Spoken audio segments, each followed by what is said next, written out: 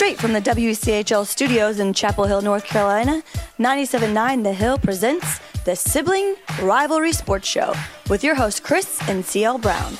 Today, the brothers welcome Andrea Adelson, national college football reporter for ESPN, talk the impact of social media on Duke's RJ Barrett, and discuss the return of the Mac. Brown, that is. And now, your ticket to the backyard brawl, the Sibling Rivalry Sports Show. Sale, sale, sale. It's Cyber Week. Sale, sale, sale. Are you buying what we're selling? In the Athletic.com store Mega Mall, the CL Brown collection of college basketball expertise is buy one, get much, much more.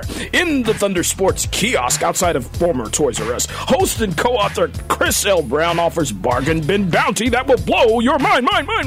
Get it before it's gone, folks. It's the free-for-all trade of ideas at Sibling Rivalry Sports. CL!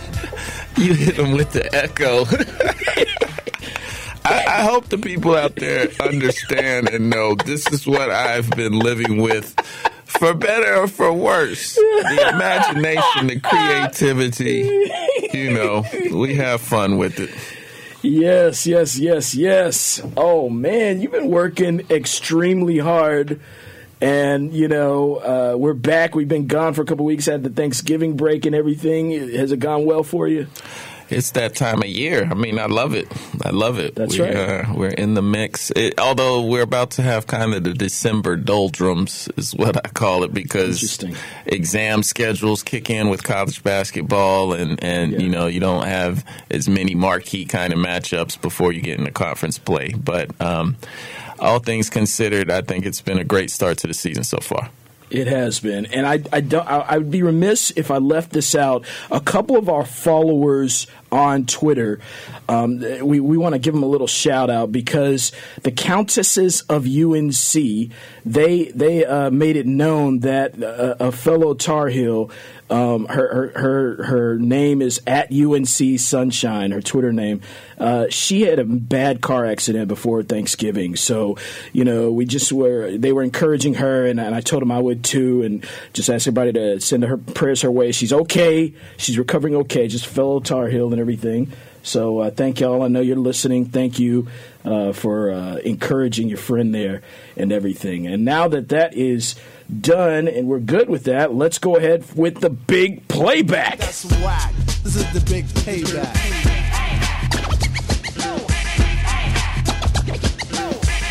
Big playback is huge, CL.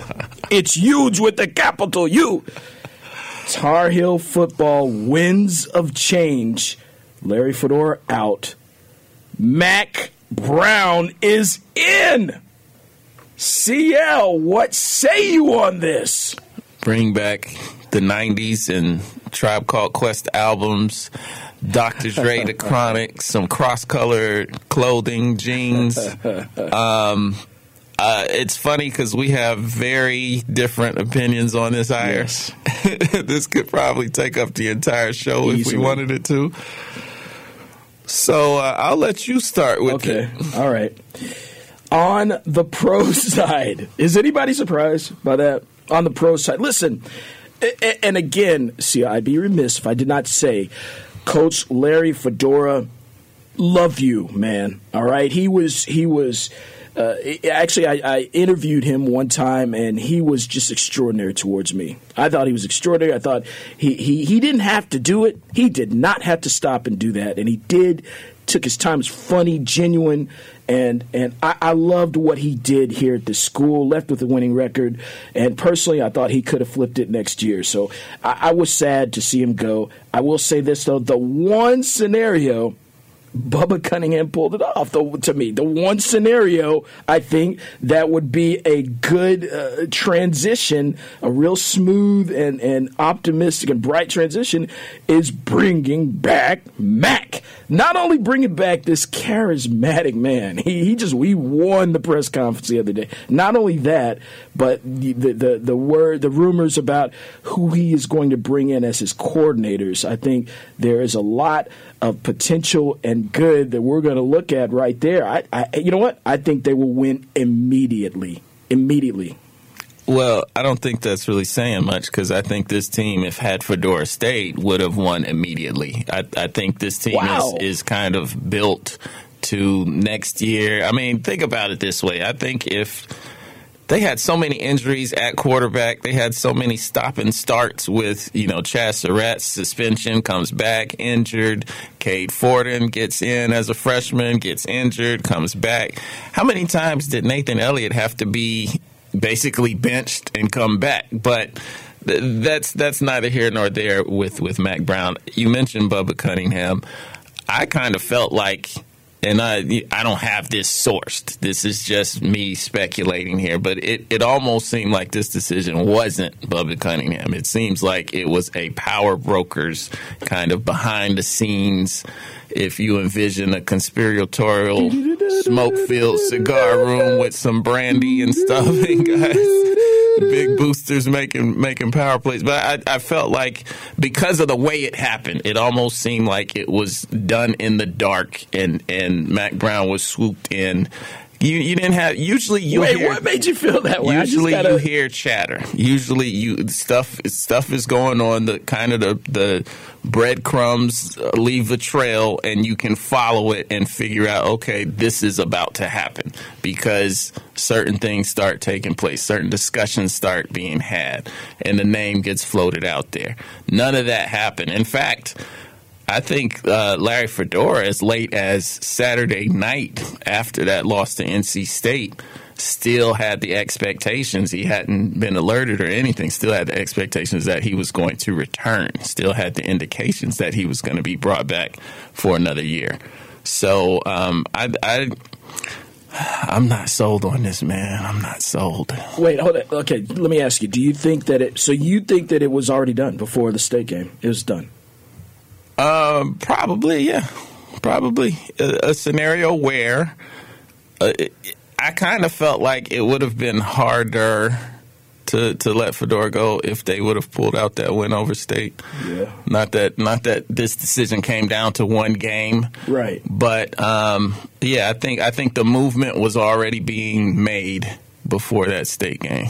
So okay, that's very interesting. Well, you're not really thrilled about it.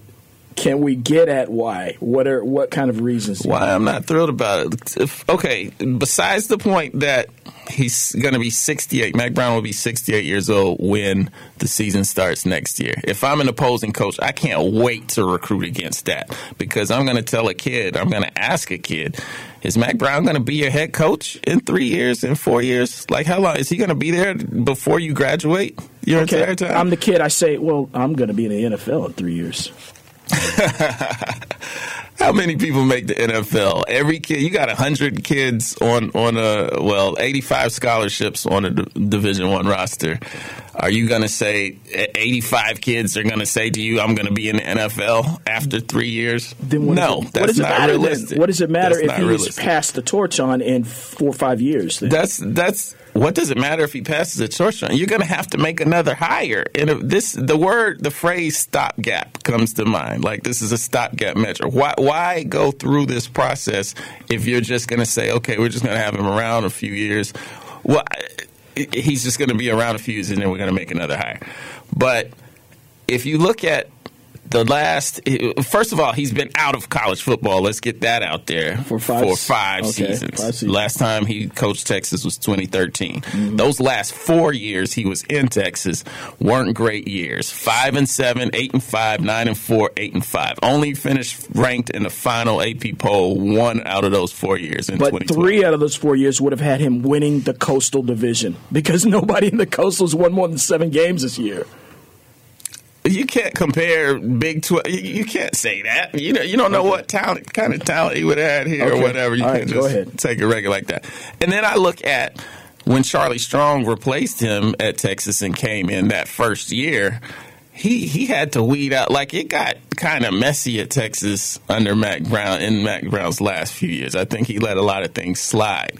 And Charlie Strong comes in and has to kick off guys off the team and change the culture around. Sure. Texas had, under Mack Brown, Texas used to bus from their locker room to the practice field. It's literally like a block and a half. I'll give you 2 blocks from their locker room to the practice field, and they would have like the nice chartered buses. It wasn't like a school bus, yellow bus, where like they had the nice buses. Okay. Like it got a little soft under Mack Brown at Texas those last few years. So well, they still won games though. Soft is like over to me. All right, sorry. Go ahead, CL. All right, can I respond? Or? You can respond. All right, man. We're out of time. Like we said, this could be the whole show. Let me say this. Yes. Okay. Let me say this. The age factor. So, CL, did you see Will Smith jump into the Grand Canyon out of a helicopter? Did you see that? Yeah, I did. For his 50th birthday. Did you see Tom Cruise's last 50 movie? 50 ain't 68. Did you see Tom Cruise's last movie? No, I don't like Tom Cruise. He's flying a helicopter in Mission Impossible. He's literally flying it and also falling out of the helicopter. What does that have to do with his being own a football stunts. coach? Man, come on, work with me. I'm getting you there. So, listen, those guys are 50. They're doing that. And you know, let's not get into, you know, so these actors and playing these roles, and they're older, 50 now. So 50s are no longer like super old, and these cats are making it young, you know. And if you look at oldest college football coaches, there is a trend.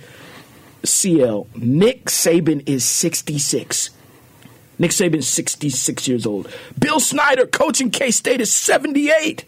He's 7. Herm Edwards, 63. Now, and it goes on. There are more Cutcliffe, a couple miles down the road, 63. Still doing it big. The best coach who is the best coach? Okay, you're going to say Mike Tomlin. Let's say besides Mike Tomlin in the NFL. I wasn't going to say Mike Tomlin. I'm not like you. I call it like I see it. I don't just go with my team. Okay, go ahead. Bill Belichick's the best coach in the NFL. 66. 66. How old was all of these guys you're naming, though, they didn't take a break to go to TV. They didn't have the last 4 years that I mentioned at Texas that got soft. Like, I think that factors into it. If he was coaching all the way through and came back to Carolina, I might feel a little different about it. Dick Vermeil was out of the game for 14 years and came back to win it all. How old was he when he came back, though? He was 63 when he won the Super. 63 ain't 68. Okay. And again, you're not recruiting. You are recruiting kids to come play for you and making certain promises to parents that, okay, I'm going to take care of this kid when he comes to this campus. Now, generally, that's for the course of his whole time on that campus, which would be 4 or 5 years, depending on red shirts and that kind of stuff. Okay. So I'm thinking, can Mack Brown make those promises to kids coming? I think he is going to build a program here, and he's going to hand off the reins in the program. All right, we got to mention the rumors of Cliff Kingsbury, who's been fired by Texas Tech, coming as his offensive coordinator, and Gene Chizik coming back as a defensive coordinator. They are both prime for it. Chizik left because of family reasons. His son, he wanted to watch him play football. His son is graduating this season. Chizik, he could come back, and he's been given hints. Kingsbury, that guy, every year he was there, had a top 10 offense, crazy scoring. He runs that offense. He's going to be highly sought after. And remember, you don't lose. It's like what you do. It's who he is, that ability to recruit, that ability to pull people in. And I also think that he's going to get guys like Natrone Means coaching running backs. We got to get Natrone Means back in here. He's gone through the minority coaching fellowships. He could do it too. He's going to have an all-star coaching staff. And just think, if he goes in with Cliff Kingsbury to recruit, a player, let's just say somebody like Kelly Bryant, Kingsbury can go and say, oh, yeah, Mahomes? Yeah, I coached him. In fact, here's a phone he'd like to talk to you about how it went. I mean, what if UNC gets Kelly Bryant up in this PCL? What if I would have been 7 feet tall? You know what I mean? Like, that's past. Are you saying it could still happen? Here's the thing. A couple of things you just mentioned. You mentioned a minority recruiting staff, but this is also why I don't like this hire, because the college football needs a Rooney rule. You're just going to make a hire. No one else is interviewed. No one else is involved in this process. Part of the reason why we don't see a lot of minority coaches in college football and really in the NFL is because of the process. mix. You got to have an open, inclusive, you got to be open to doing different things. You have to be open to inviting in somebody who might be a D coordinator, offense coordinator, whatever. There are talented minority coaches out there that don't get this shot. And I hate the way this process just went down in terms of that at Carolina. Okay. Is that the main reason you hate it? No, that's just one of many. Okay. Well, I forgot my other point, but we got we're out. Yeah, we gone long and enjoyed it all the way, and we got to go because we are coming back with an awesome and excellent guest from ESPN, Andrea Adelson. You've got to come back and hear more about college football here on Sibling Rivalry Sports 97.9 The Hill.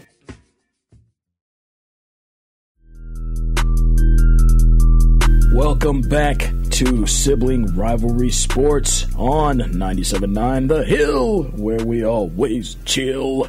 And it's time to talk football, all kinds of football. We could just dive in after Andrea Adelson gave us such a great guest spot. I do want to ask you, CL, I didn't really get there, but I want to ask your opinion on the latest college football poll, the playoff poll. What do you think about the placement of Oklahoma above Ohio State, UCF? What do you think? Yeah, I think Oklahoma should be right on the cusp of it. I can't understand why people keep talking about their defense, because we've seen teams that have had poor defenses. What comes to mind for me is USC during the middle of their run in the early 2000s.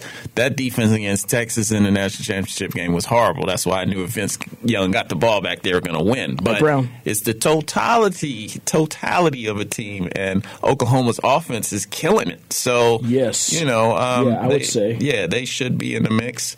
I'm kind of disappointed that Ohio State is still as high as they are, because if you saw them play against Maryland, if you saw that loss to Purdue, they haven't shown it to me over the course of the season. And I think we both agree that UCF, I wish they would get in, just have a shot. Give them a shot. To your point about Oklahoma, Kyler Murray, that dude, he's the number one rated passer in the country. That dude, when you have, I think you said this before, a good offense can be your defense. If you can score like that, like water. Yes, and I think if you get a chance, you should check out, Oklahoma did a whole social media campaign with Kyler playing off the Bo Jackson, Bo knows. They had Barry Switzer. They had Bart Connor, the gymnast, Nadia Comaneci, the gymnast. They just had a bunch of different people. Some of the people you're like, okay, why they have this person? But anyway, but it's still a play off of him being, a baseball and football two-sport star, and they did it well. Nice. Okay. Well, let's move over to the pro ranks. First, I know this is tough for you, but I just want you to give me a good look here. Lamar Jackson for those Baltimore Ravens. Hey, you act like it's not tough, man. It's not tough. I can talk about it. I don't mind being objective. Okay. You are objective. Okay, so most rushing yards for a QB since 1970, his first two starts.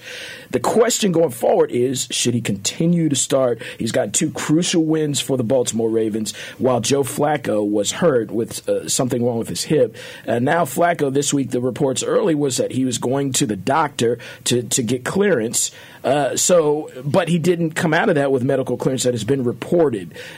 People are reporting that Lamar Jackson is going to start due to that. What do you think, though? Who should start in this situation?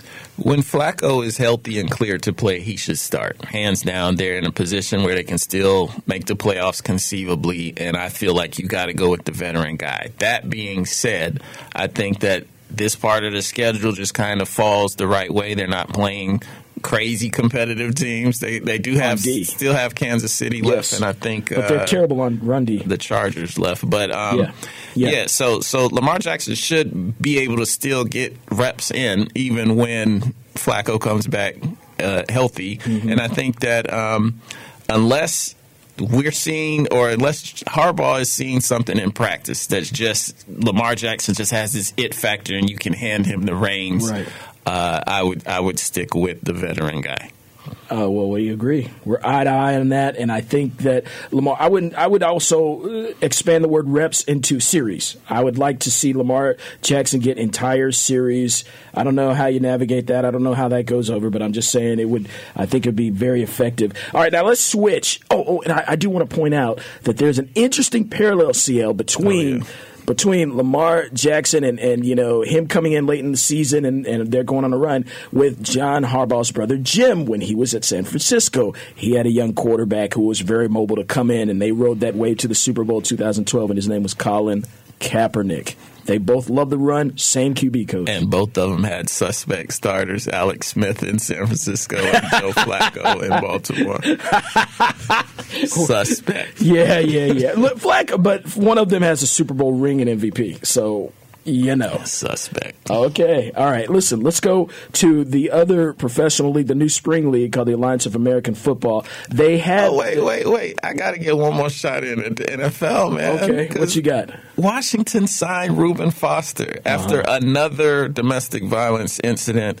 I just think the league itself should have stepped in and been like, nobody can move on this dude. Mm-hmm. But this, to me, shows what the NFL cares about. They don't care about domestic violence. If you're talented enough to still, contribute to a team, they don't care about it. So all of this stuff that they do with Breast Cancer Awareness Month and wearing pink on the field and military appreciation and trying to do different little things to make it seem like they're this family-friendly and community-type organization. Get out of my face with that. The NFL is a dirty business, and this is another way to prove it. Oh, my... I hate to bring this up. Would the word alleged be anywhere in there? No, because this is too many times. If this was the first time Reuben Foster had any kind of whiff of domestic violence, then I'd give him the benefit of the doubt. I'd say we got to wait and see, let the facts play out. But where there's smoke, there's fire in domestic violence. That's what I've come to believe and know, just from my personal experience doing reporting and stuff on this. So yes, I there's no way. At the very least, the NFL should just say, nobody, you can't move on this guy. They should have somebody of reason step in. Like, this is, at the very least, you could just say, this is a bad look. The optics of it. Just the PR. But they don't even care about that at this point. This is who the NFL is. CL, I would say this. If there is, if that alleged word goes away, I think the NFL retroactively will step in and nullify it all. And maybe you're right. Maybe he never sees the light of day in Washington, but he got picked up like that. It hadn't even been a week. He got picked up. Colin Kaepernick, meanwhile, a silent protest, doesn't do anything to anybody, and protesting something that is a problem in America, and all of it, he's a bad apple for some reason. Okay. All right. That's like 2-3 shows right there. I'm going to sip on my tea. Okay. All right. All right. So do we have time? We have a little time. CL. The Alliance of American Football, they had something called a quarterback pick or protect draft. It was very interesting. Their teams basically are already populated, like the rosters that they're going to use in their preseason and then trimmed down. But they had a specific quarterback combine and a quarterback draft, which they televised on the CBS Sports network earlier this week. And one thing that happened that's relevant locally is Marquise Williams was drafted in the second round by the San Antonio Commanders. So I think Marquise Williams has a great shot. They're going for CL. The reason I'm bringing this up is these guys look legit. They look legit. Now, see, I'm going to show you a couple of helmets. They showed their uniforms and everything, and I want you to just give me a yay or nay what you think about it. Some of them you're going to blow up. But anyway, okay, here's one. This is for the Arizona Hotshots. And they have a fireman theme. That's cool. I wouldn't have put the number. They have the fire on one side and a number on the other. I wouldn't have had the number on there. We're going to have a trouble with a couple of these then. Okay, San Antonio Commanders. Yeah, it's like too collegiate to have. That's a nice combination. I do like that helmet with the colors and and the sword. But they had the number up there, which he was saying. Okay, how about this? I don't know, CL. Fake Alabama. That looks like the Eagles. It's white. What team is that? Or no, not the Eagles. Oregon. Yes, that's what I said when I saw it. That is the Utah, the Salt Lake Stallions. Yeah. So. What does that have to do with a horse? It's part of the mane in their logo. But okay, all right. My last one. Now go ahead. What do you think? I do like the Fleet, the San Diego Fleet. That's a nice logo. But again, I go back to the number on the side. It seems like the number would work on that one the most, though. It's very military. It's a white number. Well, I know, but I'm just saying it's military. That goes with like a battleship. You know what I'm saying? Nah. Okay, I can't sell them on that, folks. All right. Well, it's all interesting and it's all fun. It's all sports, and we're going to keep on covering. So for now, we got to cut to a commercial. We got to hear from our friends that help us be on the air. But I need you to come back because we're going to be covering college basketball talk and some CBB talk here on Sibling Rivalry Sports 97.9 The Hill.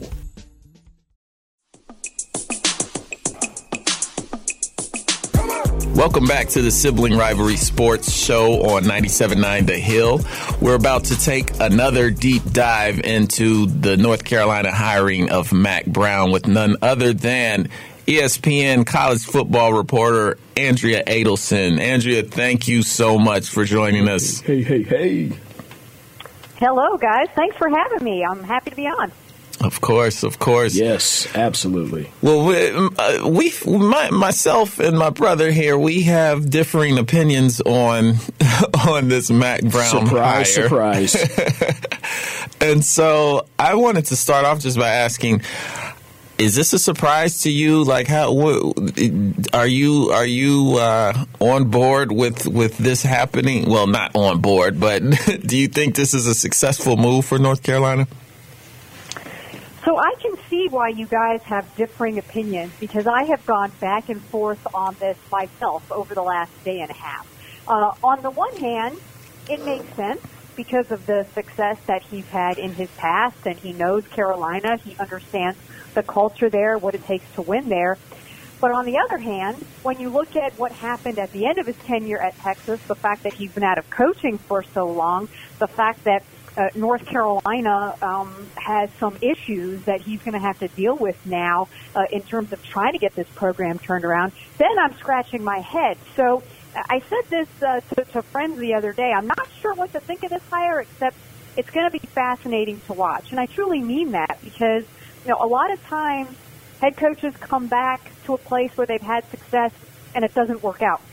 Bobby Petrino being the latest example off the top of my head at Louisville. I don't think he's going to fail that spectacularly the way that it all crashed and burned for Bobby Petrino at the end, but I think that the dynamics of the ACC are radically different now compared to what they were when he was first in the conference, and the fact that this program now has fallen behind Duke, NC State, has some issues they have to deal with in terms of facilities, the fact that now Clemson is recruiting into their backyard and having a lot of success with players from the state of North Carolina. Those are some issues that I think are new that he's going to have to figure out and deal with right off of the top in order to try and get this program back to winning. So, Andrea, okay, so a couple of minutiae amongst that macro that you just gave us, which is sounds very accurate to me. So what do you think about the possibility? Let's just go with Kelly Bryant. I know that you've heard about his visits and those types of things. Do you have a take? Do you have an insight what might happen with Kelly Bryant in light of all this? Do you think chances are heightened? Do you think chances are lowered? What do you think? Well, honestly, when he came and took his visit under Larry Fedora, I thought that was going to be a great move for Larry Fedora because he is the type of quarterback that fits in what Larry Fedora likes to do in his offense. And now that he's gone, the question is, what is this offense going to look like? Now, Kelly Bryant canceled a visit to Miami because he didn't think that the Miami offense was going to be best suited to the things that he does well. That's not the type of coach that Mark Richt is in terms of the philosophy. So I think a lot of that is going to depend on what is the philosophy of whoever Mack Brown brings in as his offensive coordinator, and are they going to be able to play to Kelly Bryant's strengths? Because he does have a very obvious and specific skill set that made him successful while he was at Clemson. So if Mack Brown and his coaching staff want to bring in a veteran, experienced quarterback who knows how to win, who's won at a high level, who's won an ACC championship, taking a team to the playoff, then I think they're going to have to build that offense around him. I think that he may end up at a place like Arkansas, where Chad Morris is right now, because of the things that he was able to do during his time at Clemson with some of the players that he coached. Taj Boyd recruited Deshaun Watson there. So I'm not really sure what North Carolina's chances are right now for Kelly Bryant. It's probably all going to depend on what their offensive philosophy is going to be. Well, Andrea, have you gotten wind? There are rumors out there about Cliff Kingsbury being recruited, that Mack Brown, he was a guy that Mack Brown was going to go after. Have you gotten any wind of that?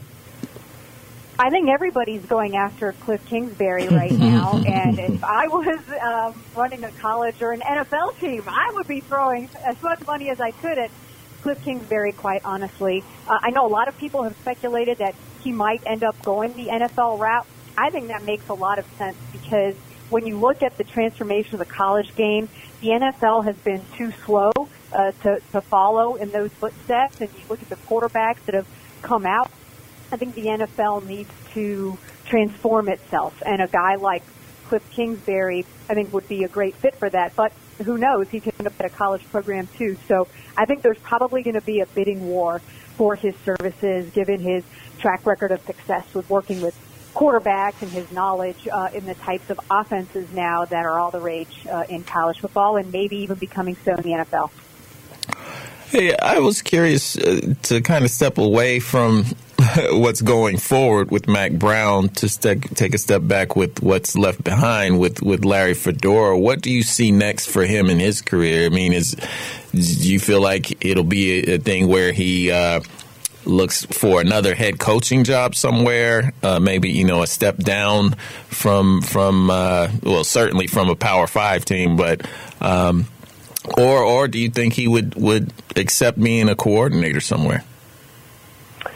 That's a really good question. Haven't really had a chance to speak with him, and I don't know that he's made his intentions known in terms of what the next step is. But, Larry Fedora is a guy, even early on into the middle of his tenure at North Carolina, whose name kept coming up for other head coaching opportunities. Is a guy who's well-respected and well-liked in the profession. I know that he made some comments that drew some headlines over these last couple of years that left people wondering, if Larry Fedora was completely in tune with what was happening in the game. But I think Bubba Cunningham's comments about Larry Fedora really speaks to the difficulty in this decision, because Larry Fedora is a likable guy, and his players really like him. They like playing for him, and he's had success. I mean, taking this team to an ACC championship game. When he was at Southern Miss, he had success there in developing quarterbacks. We could sit here and dissect what went wrong for North Carolina over these last couple of seasons, but I would not be surprised at all if he ended up taking a head coaching job on the Group of 5 level, or maybe even a coordinator job on the Power 5 level, in order to just bide his time and see what other opportunities are out there. So I expect him to be somewhere next season coaching. Just not sure what he feels like is the best opportunity to try and get back to an elite level, because I'm sure that's what he's going to want. So just taking a quick breather, Andrea, on the personal side, I saw your tweet where you said it's 40 in Florida and you had the huge ski jacket on or what have you. Are you okay, Andrea? Are you safe? Is everything okay down there? I survived the 40-degree temperatures this morning. But, I will tell you, my 7-year-old getting ready for school today asked me to wear 2 jackets, including her ski jacket, and she wanted gloves. And I had to convince her she did not need the gloves, but I let her go to school wearing her ski jacket that's normally reserved for trips to Utah. So, us Floridians, we're not used to weather like this, especially in November. So I told my husband the other day, I said, I need to break out my Uggs because it's below 60 and they're in the closet. I just need to use them. So taking advantage of it. Hey, listen, my 7-year-old daughter, and taking her to school, she didn't have a hat on, and it was pretty hot. It was pretty cold. I'm sorry. It was like 20 something, and in North Carolina. And so I'm like, hey, we need to get a hat, Sydney. And she's like, but it'll mess my hair up. So that's kind of 7. But anyway. Yes. Well, mine is 7 too. You just got to pick the right battles with them, right? Yes, that's true. At that age. So going back to Mack Brown for a second, Andrea, what do you feel like is going to be the biggest challenge that he has to confront with this program right now? I mean, you mentioned it earlier. It's a totally different landscape than when he left, the way the conference expanded, and Clemson is now the team to beat, where Florida State was that hurdle he couldn't get over his first tenure at North Carolina. Well, I think there's a couple things. Number one is recruiting. And you look at where North Carolina has been over these last couple of seasons, the last couple 3. And I know that there's been a large impact based on that NCAA cloud that was hanging over the program that really hurt the recruiting under Larry Fedora for his first 4 or 5 seasons there. But the fact now that North Carolina is not getting the top in-state talent and is losing it, not just to programs like NC State and Clemson, but others that are coming into the state, I think is something that he's got to address and address quickly, especially because recruiting over his last couple of seasons at Texas was one of the biggest reasons why he ended up losing his job there. The fact that maybe they got a little bit lazy in terms of really doing the hard work of rolling up your sleeves and not just looking at stars, but going after guys that you feel can make a direct impact on your program. So I think recruiting, specifically in that region, in that part of the country, is going to be the number one paramount job that he's got to do. Number 2, I think, is bringing in a young, energetic coaching staff. Maybe some guys that are up and coming that can help lead this program and get them back on the winning track. Because when you look at the state of the Coastal Division, there is no reason that there should be 6 different teams in 6 years winning it. There is every opportunity for somebody to grab a hold of that division just the way that Clemson has recently and Florida State right before Clemson. And so when you look at Miami, Virginia Tech, North Carolina, those 3 programs, I think, in terms of facilities, recruiting, budget, coaching, have that chance to get a grip on the Coastal Division. Maybe Pitt to a lesser extent.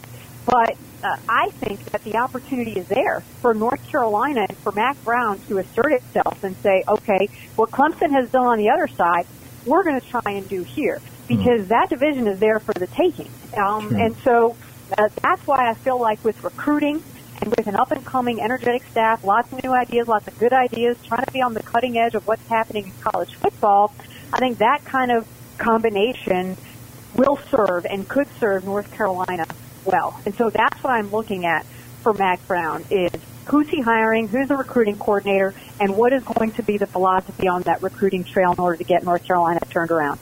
Andrea, I wanted to ask you about the college football playoff rankings right now.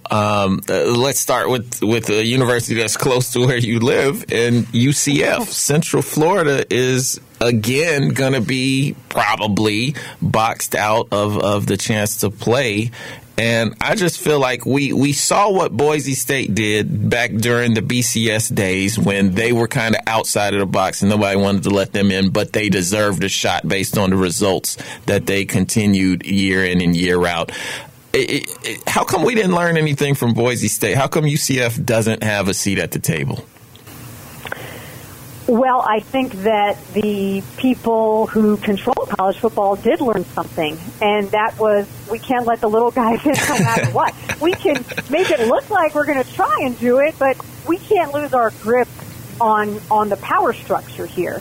And so even though they've expanded out to 4, you can make an argument that there's less of a chance for a team like Boise State or UCF to break into that top 4. because now they have moved the bar in a different way.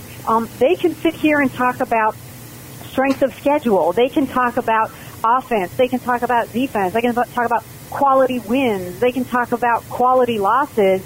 And all of that gives an advantage to teams from those Power 5 conferences, and it gives a disadvantage to a program like UCF. UCF cannot control the schedule that it plays. And I've heard from a lot of critics who say the non-conference schedule isn't good enough.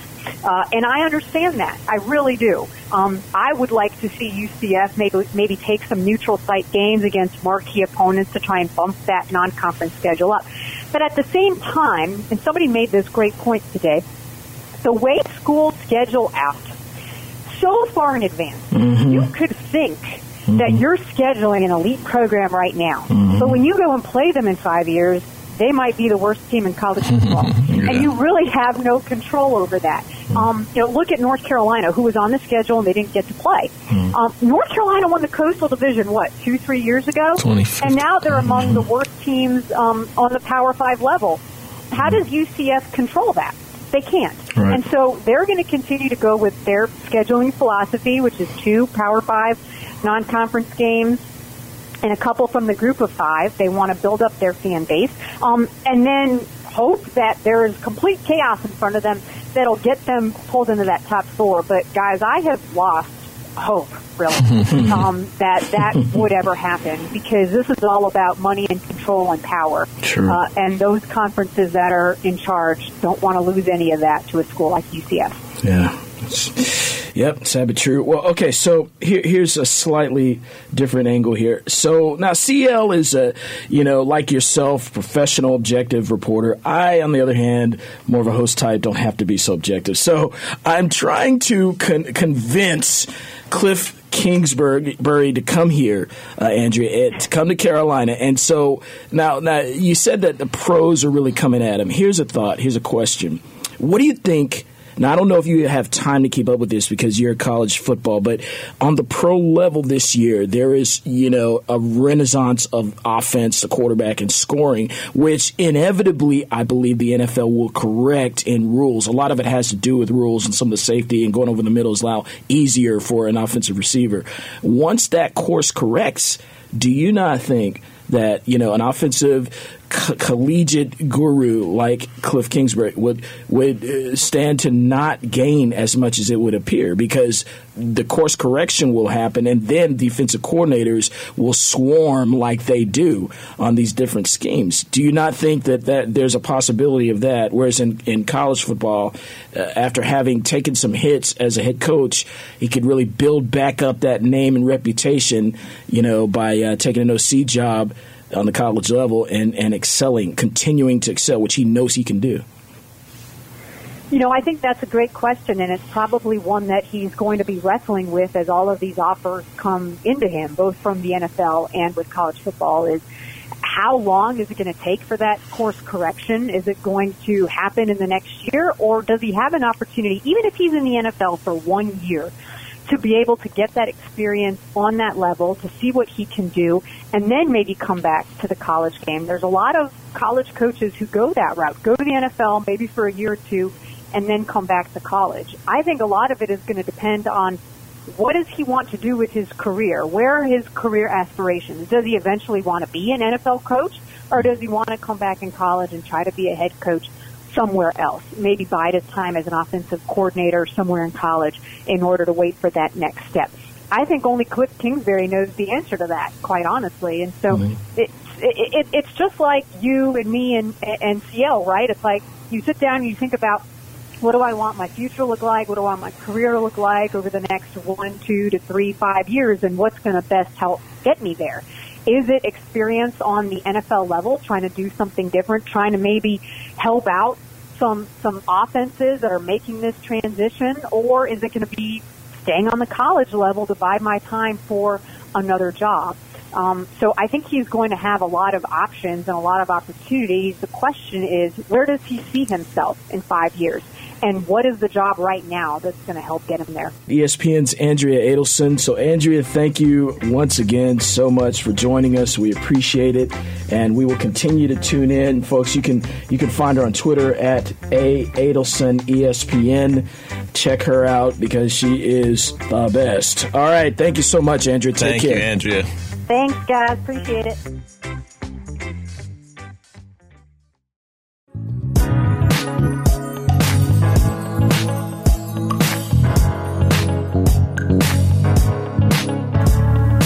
Welcome back to the Sibling Rivalry Sports Show on 97.9 The Hill. Let's talk some college basketball really quick here. I want to start, man, with this. I actually, to plug my own stuff at theathletic.com, I did a story on Duke's R.J. Barrett and him kind of taking to heart the end of their Gonzaga loss. He was 0 for 5, like in the last minute, took the final shot, and he took heat on social media. Hero ball. First of all, could you even imagine playing nowadays with the amount of, Twitter, Facebook, IG posts, and people just coming at you from different directions? Mm-hmm. No, I couldn't. So I think he probably took it too much to heart, but I think that kind of shows what kind of competitor he is. After the game, he texted his teammates and apologized for the last shot, and maybe he felt like he should have passed it off to Laurier and that kind of thing. But Coach K came out with a pretty harsh take for people that criticized him, for Duke fans, who's basically like, y'all can unfollow. He didn't say unfollow, but he was like, basically, you're either with us or you're not with us. Wow. We rally around our people, and it's ridiculous for anybody to think he was playing hero ball. So I think it's an interesting construct. I'm actually working on a story on Seventh Woods too now that kind of talks about his. He was a social media superstar at the age of 14.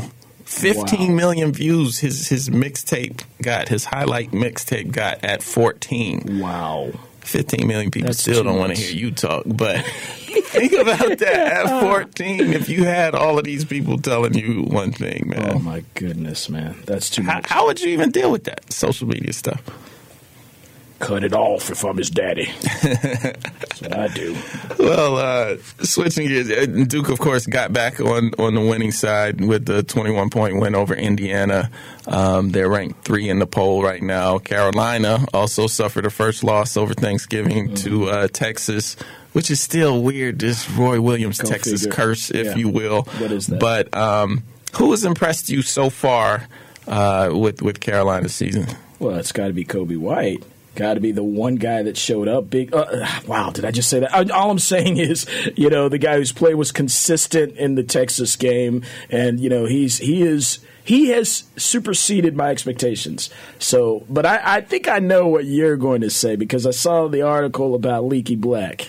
Yeah, Leaky Black to me is somebody to keep an eye on. I'm not saying that obviously he's not going to be the greatest as a freshman right now in his role. He's not going to be the star player, but he's somebody who I think down the line is going to be a very, very good player at Carolina. He's Mr. Versatile. He basically took over Theo Pinson's role in that he can do a lot of different things well. And he's 6'7", playing point guard in some situations, which I can't think of Carolina ever having a guy of that size with the abilities that he has with the ball. Mm-hmm. So I think Leaky is definitely somebody who is going to make his contributions this year, but on down the line, man, I can see him being a star. I can kind of see him being that guy that Carolina relies on.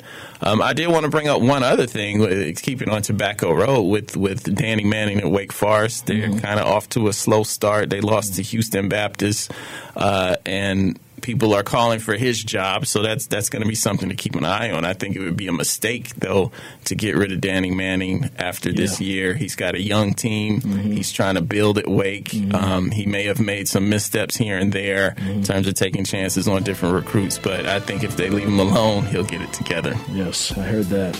All right. Well, we've got it together once again, CL. Another great show, so congratulations on that. And we'll be back next week. Lots of sports going on, lots to talk about. Always here, folks. We are thankful for you being with us. My name is Chris Brown. I'm CL Brown. And this is Sibling Rivalry Sports on 97.9 The Hill.